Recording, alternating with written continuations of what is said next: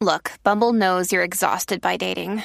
All the must not take yourself too seriously and 6'1" since that matters. And what do I even say other than, hey?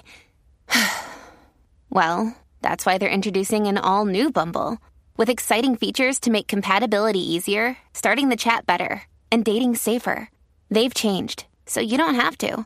Download the new Bumble now. Hi, this is Alana, and you are listening to the Praying Christian Women podcast. Thank you so much for joining us. I am here with my co-host, Jamie. Today, we're going to be talking about generational sins and specifically how they might be impacting your life and ways that we can pray so that we don't continue to pass on generational sins and we can find freedom from them. So let's open up with a word of prayer. God, we just acknowledge you today as King. God, you are King of Kings and Lord of Lords. You are victorious over strongholds and over any influences that might have a hold on us. Father, we acknowledge that and we claim that in Jesus' name. And we just pray that you'd open our eyes to any areas in our lives that might be from generational strongholds or things that have been passed on, so that we can acknowledge them and move away from them and just stop the cycle with us, God. And we just pray that your blessing would be on this time together and that you would be glorified in it. In Jesus' name, amen. Amen. And our verse for today is 2 Corinthians 5:16-17. From now on, therefore, we regard no one according to the flesh. Even though we once regarded Christ according to the flesh, we regard him thus no longer. Therefore, if anyone is in Christ, he is a new creation. The old has passed away. Behold, the new has come.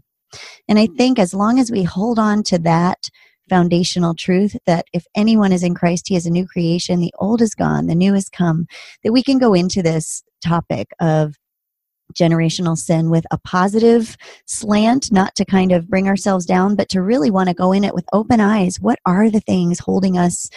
And to recognize that through Christ, we have the power to be free and to be a new creation. Amen. Thank you for that encouragement. Our Just for Fun question today is, what is a bad habit you have that you know exactly where or who you got it from?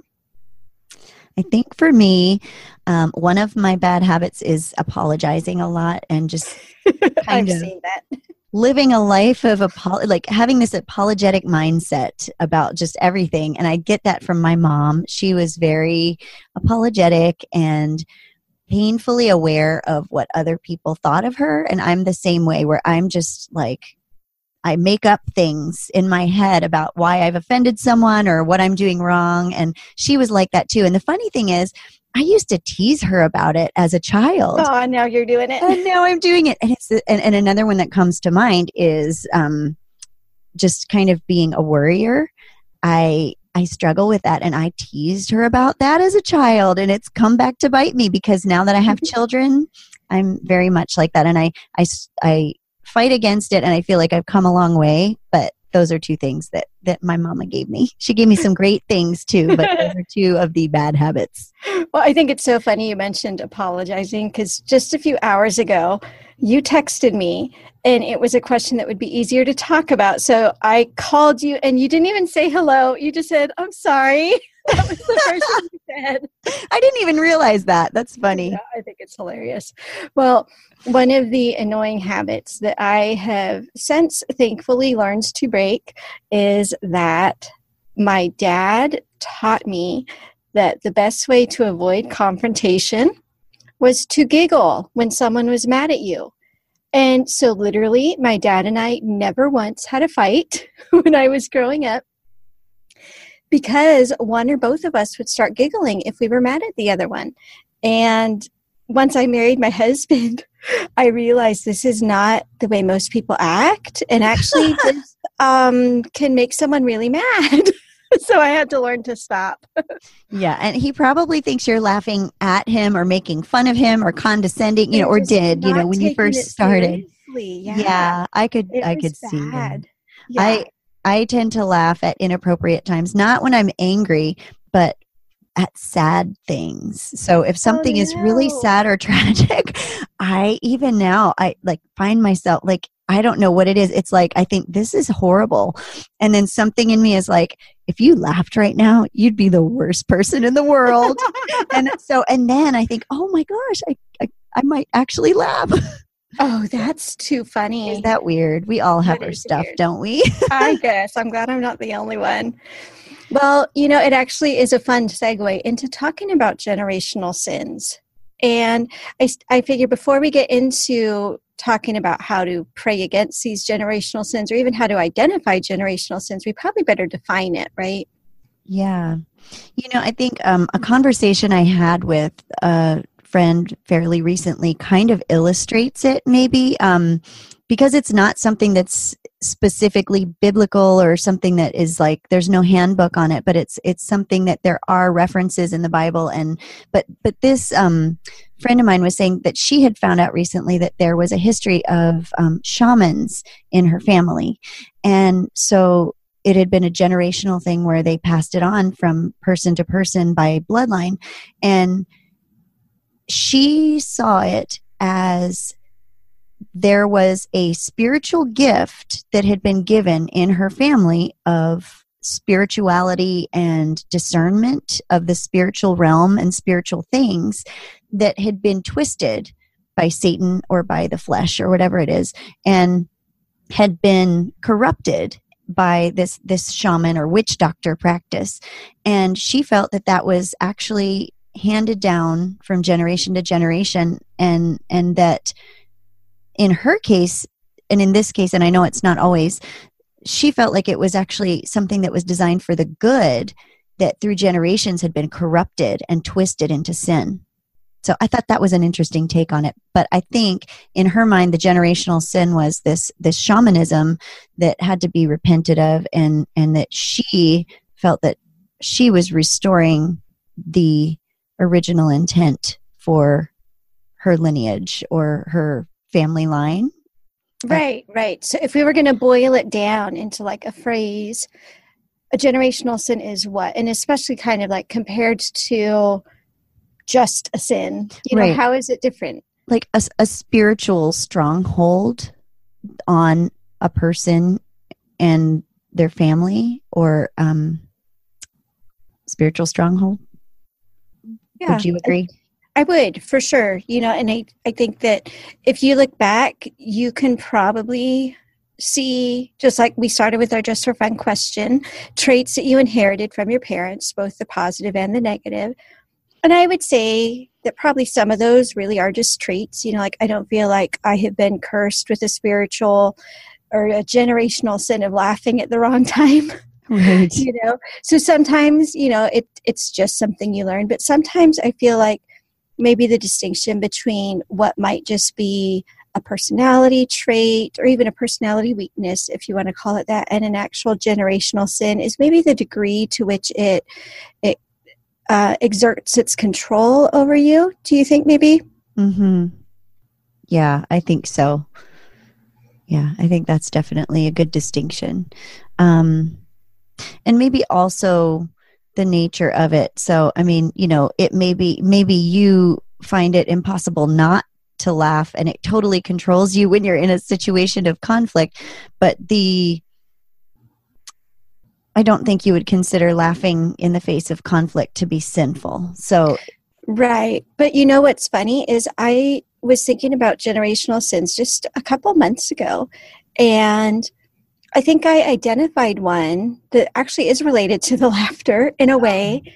So I think that in my either genetics or my spiritual DNA or just in my upbringing, I was raised in such a way to avoid confrontation at all costs. Mm-hmm. And I think that's the root of why my dad and I both giggle, because we don't want to have the confrontation there. We feel nervous. And I look at incidents in my family's history, and I don't feel like that's sort of my story to share, but my ancestors went through a period where, I guess I'll have to share a tiny bit, otherwise it's not going to make any sense. So there is in my family background people who were impacted by the Japanese-American internment during World War II. And when you study that period of history, there were some people who spoke up against it, but the vast majority of the people who were interned accepted it and knew that this is just what happens when a country is at a war, and wanted to be quiet and peaceful and make the most of it. And I really grew up admiring them, and I still have a lot of pride in being part of the Japanese American community and realizing that they went through this suffering with humility, with respect. But I started to wonder if the same root that kept people from speaking out about the injustice of the internment when it was happening is the same root that made my dad giggle and makes me giggle. And not that giggling itself is bad, but you can get to the point where you are such a peacekeeper that it is wrong. Maybe you don't stand up for the gospel like you should, or you don't have hard conversations that could encourage or bless others because you don't want to be the confrontational one. So I started to think about that and wonder if that could actually be, in a way, considered a generational stronghold. It could, definitely. I think of, the example with my mom and being very apologetic and afraid of what people thought of her. And, another thing I remember after she passed away, having a conversation with one of our family's best friends who was a pastor of ours. And he said something to me and it made me cry. He was just saying something about, something about her, how she always tried so hard and just was always striving. And he said that in the context of, I see that in you also, not in a positive way necessarily. Like you're always working so hard for approval. And I think some of that came from some of her own story and some things that happened in her life that caused her to feel like she didn't measure up, and she had to always work really hard to make sure that people approved of her. And so,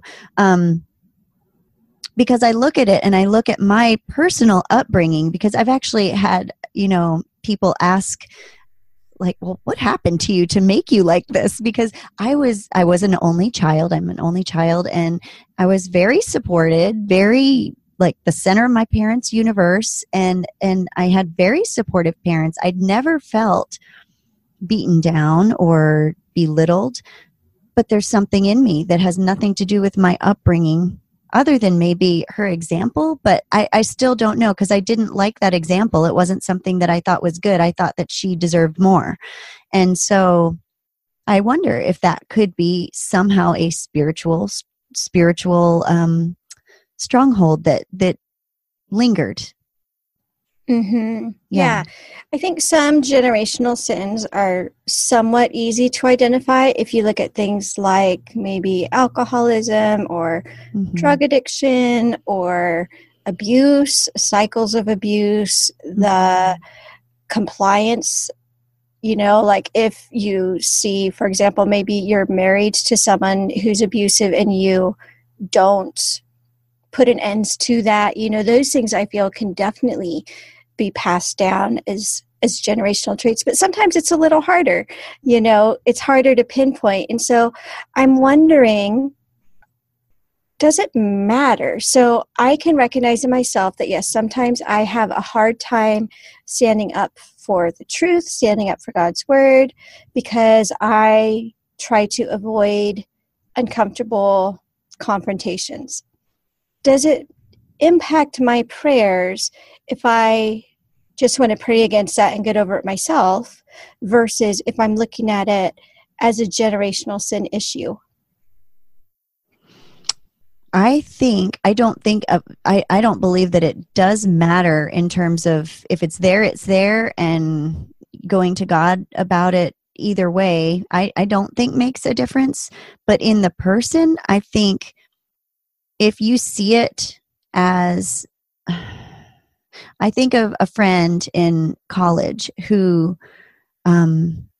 was terrified of turning into one of their parents. They didn't want to turn into that parent because that parent had an addiction, and they were kind of paralyzed with fear that they would turn into that parent.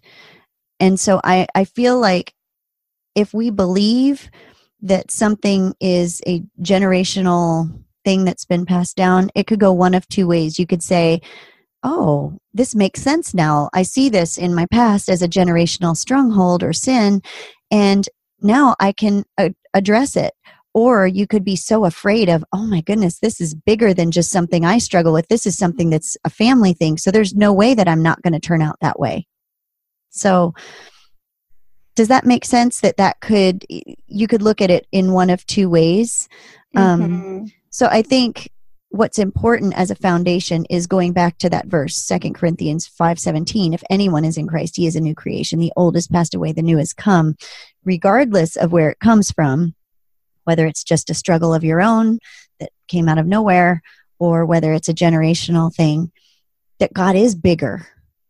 So I don't think it makes a difference. I know that was a big, long way of getting back to, I don't think it makes a difference to decide which thing it is. I think either way, God has power in that situation. And I could say the one area where I think it might make a difference is if it is generational, I feel like you could be a little more specific in your prayers. So let's take emotional eating, which I know is a trait that I picked up from one of my parents, and I've even seen it in my kids. I'm like, oh, this is not what I want to see. And I feel like on the one hand, I could just say, God, please help me to have a better mentality when it comes to food, and have it stop there. But I think when my eyes were opened to the fact that this is a generational thing first, it helps me to be more proactive in praying for my kids. I think it gives you an incentive for sure. Because if you think about it on the one hand, if I remain an emotional eater for the rest of my life, aside from just the kind of spiritual unhealthiness of that, really, the worst thing it does is make me less healthy physically. But if I think about it as if I persist in this, I might be paving the way for, not just my kids, but my grandkids and their kids to also struggle in this area. I think it gives more incentive to try to lick it. And then it does, yeah.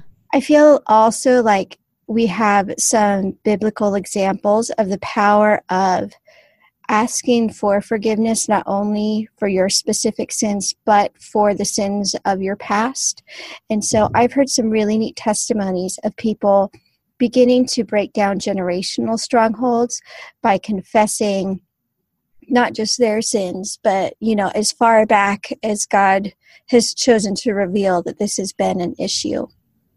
Yeah, and that can be really powerful. Well, and it kind of brings up, this brought a story to my mind of one of the just most sad realizations that I've had recently, which is, and it comes from this same spirit of apologizing and self-deprecation that I've got in me. And I did something that I don't even remember what it was, but I just remember I kind of muttered to myself, oh, I hate myself when I do that stuff. And as soon as it came out of my mouth, the words, I hate myself. When I tell my kids, don't ever say hate. Never say hate about anyone, and obviously not about yourself. And my kids were in the car, and I was muttering to myself, but they all heard it. That was bad enough. But then within a week, I heard one of my kids, he made a mistake and said, oh, I hate myself. And I was devastated because I just realized I just planted a seed. And generational sins, they have to start somewhere. So even if it's something that you don't know happened with your predecessors, it could start with you. So it's a very big motivator to take that root and pull it out before it takes hold. Or to get it under control if it is something that's been a long time struggle. And it also brings up the question of, is this it brings up two questions really. The first one that I think of though is this something that is a spiritual stronghold. Like, I know that some people will take this to an extreme and say, there's a demon of self-deprecation and it's literally attached to your back and you're carrying it around and I can exorcise that demon from you and then it's gone from your family. And you know what? That might be what it's like. The Bible doesn't specifically say, but I hesitate to take it to that extreme when I'm not sure. Because what if it's, what if this idea of this generational sin is spiritual from the perspective of you passing on something just very practically to your kids that becomes part of them. It may not be a physical, or whatever, a demon attached to their back that jumps onto them too. It's almost the Christian equivalent of the nature versus nurture debate. It is. So that there is a question. Is this something that would have been there if your child had been raised by someone else? Or are they seeing your example and being influenced by it and taking that on because you planted those seeds? Just like with nature and nurture, I think there's an awful amount of both going on. I think, for example, with your kids overhearing that negative self-talk and then doing the exact same thing in a week, I would say, yeah, that's a pretty obvious natural consequence, but I also feel like there is a spiritual component to that. It makes me really wonder, and I have no answer. I just thought this was an interesting question to muse on. In the case of adoption, for example, like if you were adopted at birth and raised in one family and maybe you're having this struggle, I feel like it's nature, nurture, and let's also throw in genetics because there are certain genes that make you more susceptible to certain kinds of sins. Like we all inherit a sin nature, but certain sins can get passed on. Like there are certain people who have a genetic predisposition toward addiction. Now, it doesn't mean that just because you've got this predisposition, you're going to end up an addict. And it also doesn't mean that you can't become an addict because of your own behavioral choices, even if you don't have this predisposition.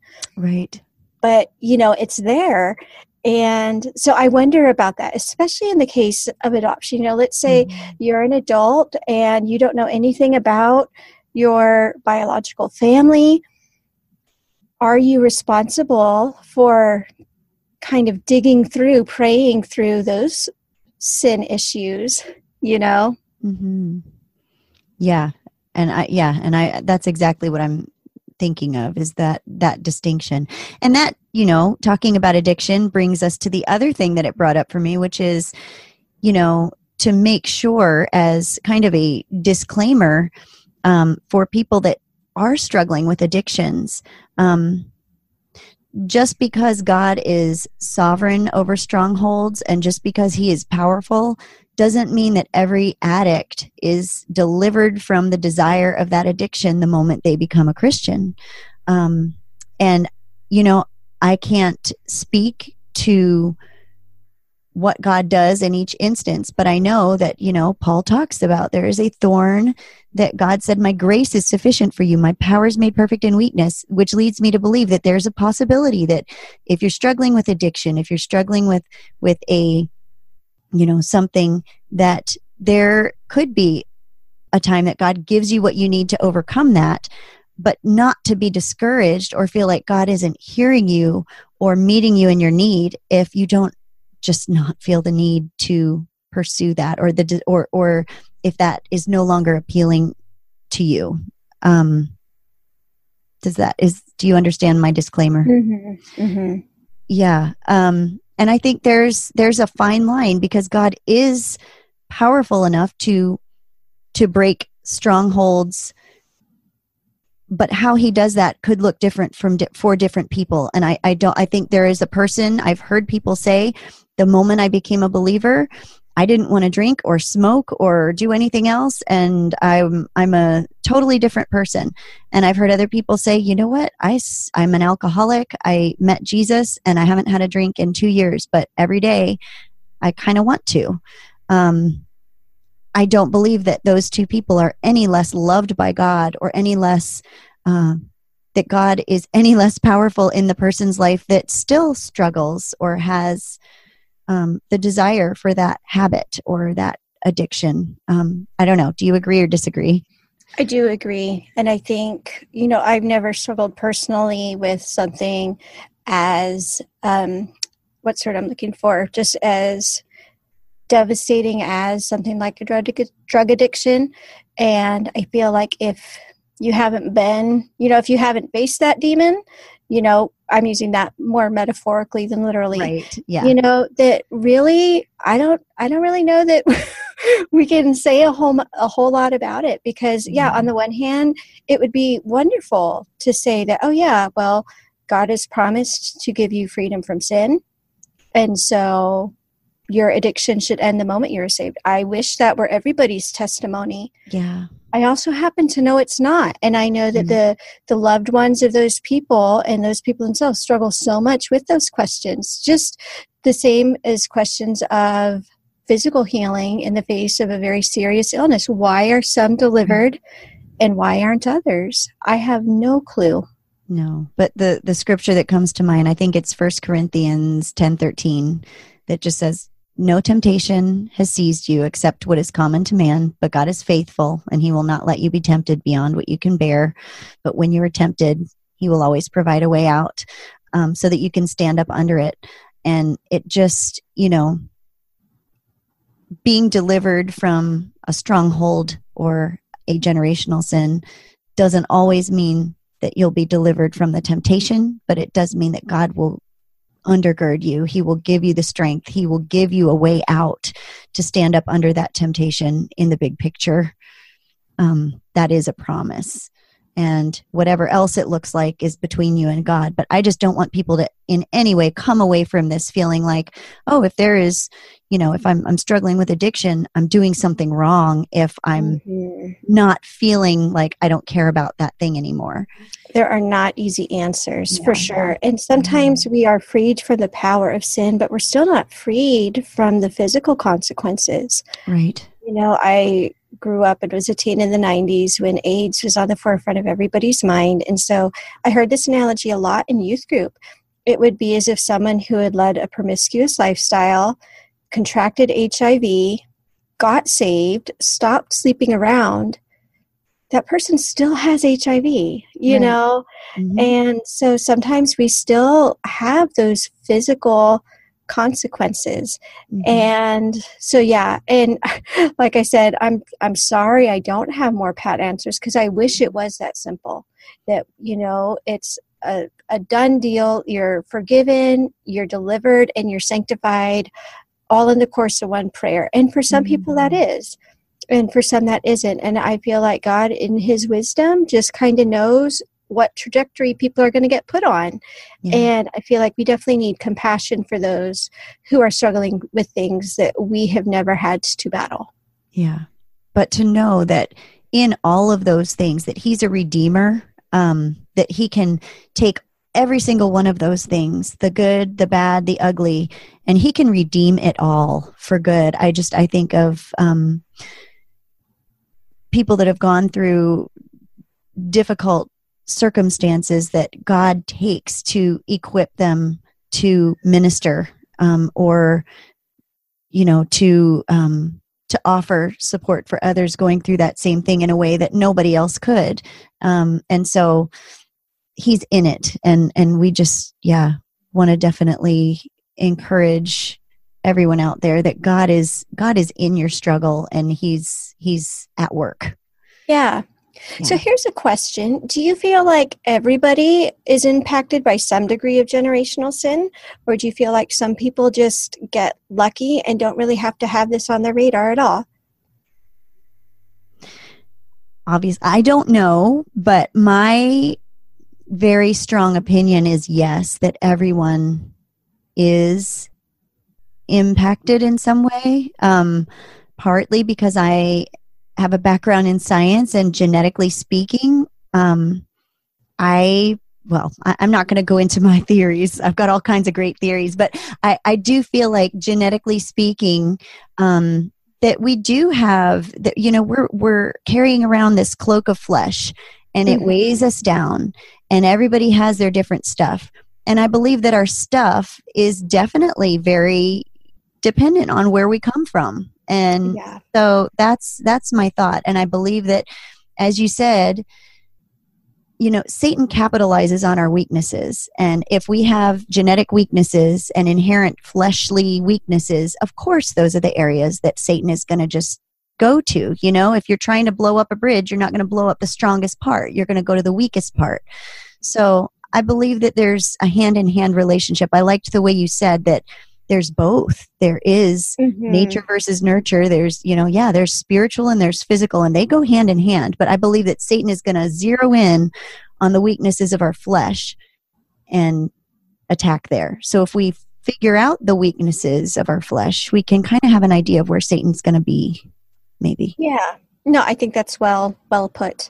So what practical steps can we take when we're trying to pray against these generational strongholds?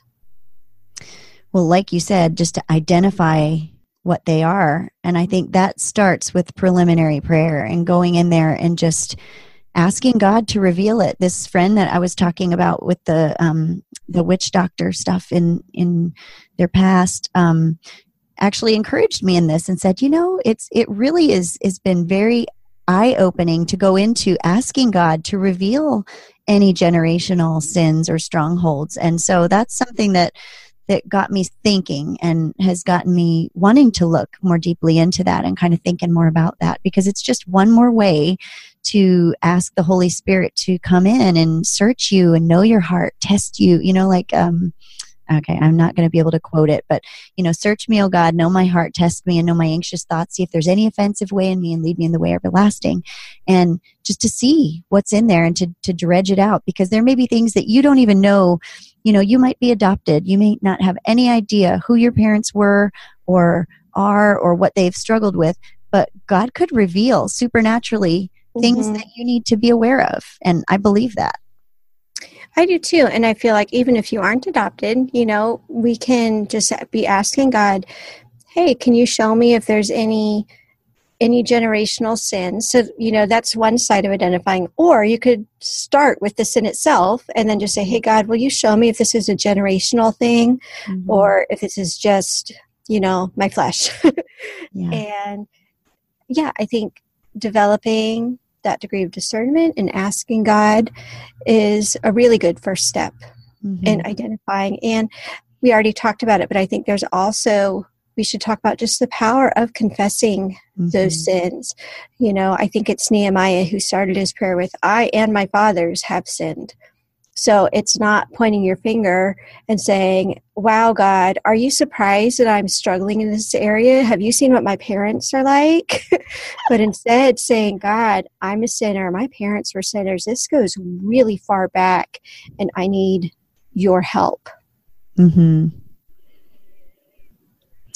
and then also taking ownership, because there's a temptation, I think. Once you identify this as a generational thing, you could be tempted to say, well, I can't help it. I can't be held responsible. This was great-grandpa Hank's fault.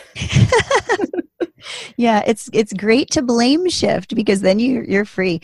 But no matter what, whether it's an addiction, whether it's laughing, whether it's, apologizing, all of those things, take ownership. It doesn't matter where it came from, because there is power in acknowledging I have control of my choices and of the way that I deal with that heavy cloak of flesh that I carry around. I have a choice. And so I think taking ownership is a way to, first of all, empower yourself. And second of all, to acknowledge God as the ultimate victor over those things. That's a really good point. Yeah. And I think it's important to persevere, because if you think about a generational sin, this sin and stronghold, it may have had over 100 years to be burrowing down deep, deep roots. And on the one hand, that could feel very discouraging. So don't throw your hands up in the air and say, oh, this is too big for me. Remember, God's given you the axe. It's big enough. Or not even an axe. What would you use to get the roots out? I have no idea. I can picture the tool because I've used it, but I don't know what it is. It's this little round thing, and you can just kind of dig around. It's a little round tooly thing. God has given you the little round tooly thing. Yes. The Roto-Rooter. No. The Roto-Rooter. I love it. So let's Roto-Root those roots out. But no, seriously, it can take more than just a blanket prayer. You know, we're talking about actual offensive warfare prayer to break down these strongholds. And I think especially if you have children, that is such a good incentive. So if you picture yourself, like I am fairly quiet and passive. So sometimes it's hard to picture myself, you know, as a mama bear, you know, or something like that. Like imagine if someone was trying to break into your house and kidnap your children. Like I don't care how quiet or passive you are or how timid you might feel you are. Something is going to go off in you and you are going to fight to the death to try to keep your child from getting taken from you. Mm-hmm. And I feel like that is the kind of energy and mentality that we can bring into praying down generational strongholds when we want to not only break it for our own benefit, but to say this stronghold stops right here. I refuse for it to have this root in my child's life, in my grandchildren's lives. This stops now. I love that. Yeah, that's all the motivation you need. It really can be. So, and don't give up, because these things can take power and energy and time to uproot, for sure. It might be something that you just need to keep cycling through. You know, you might feel like you've dealt with it, and then a few months later, you realize, oh, I just got to the surface. There's a whole deeper layer, and then you can deal with that. And then a year later, oh, here it is again. So don't get discouraged. That's sort of why they're called roots. You know, if you picture weeds, like just pulling off the leaves in your garden of all the weeds one time isn't going to give you a weed-free garden. Yeah. Yeah. All right. Is there anything else that you wanted to add, Jamie, on the topic of generational? So I'm just kind of grateful that, like, can you imagine how horrible it would be if someone with your pattern married someone with my pattern? And so basically, like, their kids would be giggling all the time and then apologizing for it. Wouldn't that be awful and annoying? Nobody would ever get anything done. I know. Well, we are so glad you guys joined us for today's episode of the Praying Christian Women podcast. We would love for you to hit subscribe so you can keep getting more episodes as we talk about these issues that impact our prayer lives. Please leave us a review. This can really help other people learn about the show and be blessed by it too. And like always, we want to leave you with a blessing and benediction. May God preserve you on the day of temptation and give you full victory over sin. May no transgression have dominion over you, for he who is faithful will give you a way out of temptation, that you may stand up under it. Sin shall not be your master, so that you obey its evil desires. Instead, may the Spirit who gives us life set you free from the passions and desires that wage war against your soul, for you are not under law, but under grace. And that's really funny, because I just clicked that in. Was that random? Don't know. That's, yeah. We have a list of blessings and benedictions that we would like to leave with you every day. And I do randomly put them in. I don't like scour them for relevant ones. So that's really, and that was very good timing. I really think that's great timing. Thank you for that, God. Our benediction is from 2 Corinthians 13:11. Finally, brothers, rejoice. Aim for restoration, comfort one another, agree with one another, live in peace, and the God of love and peace will be with you. Amen.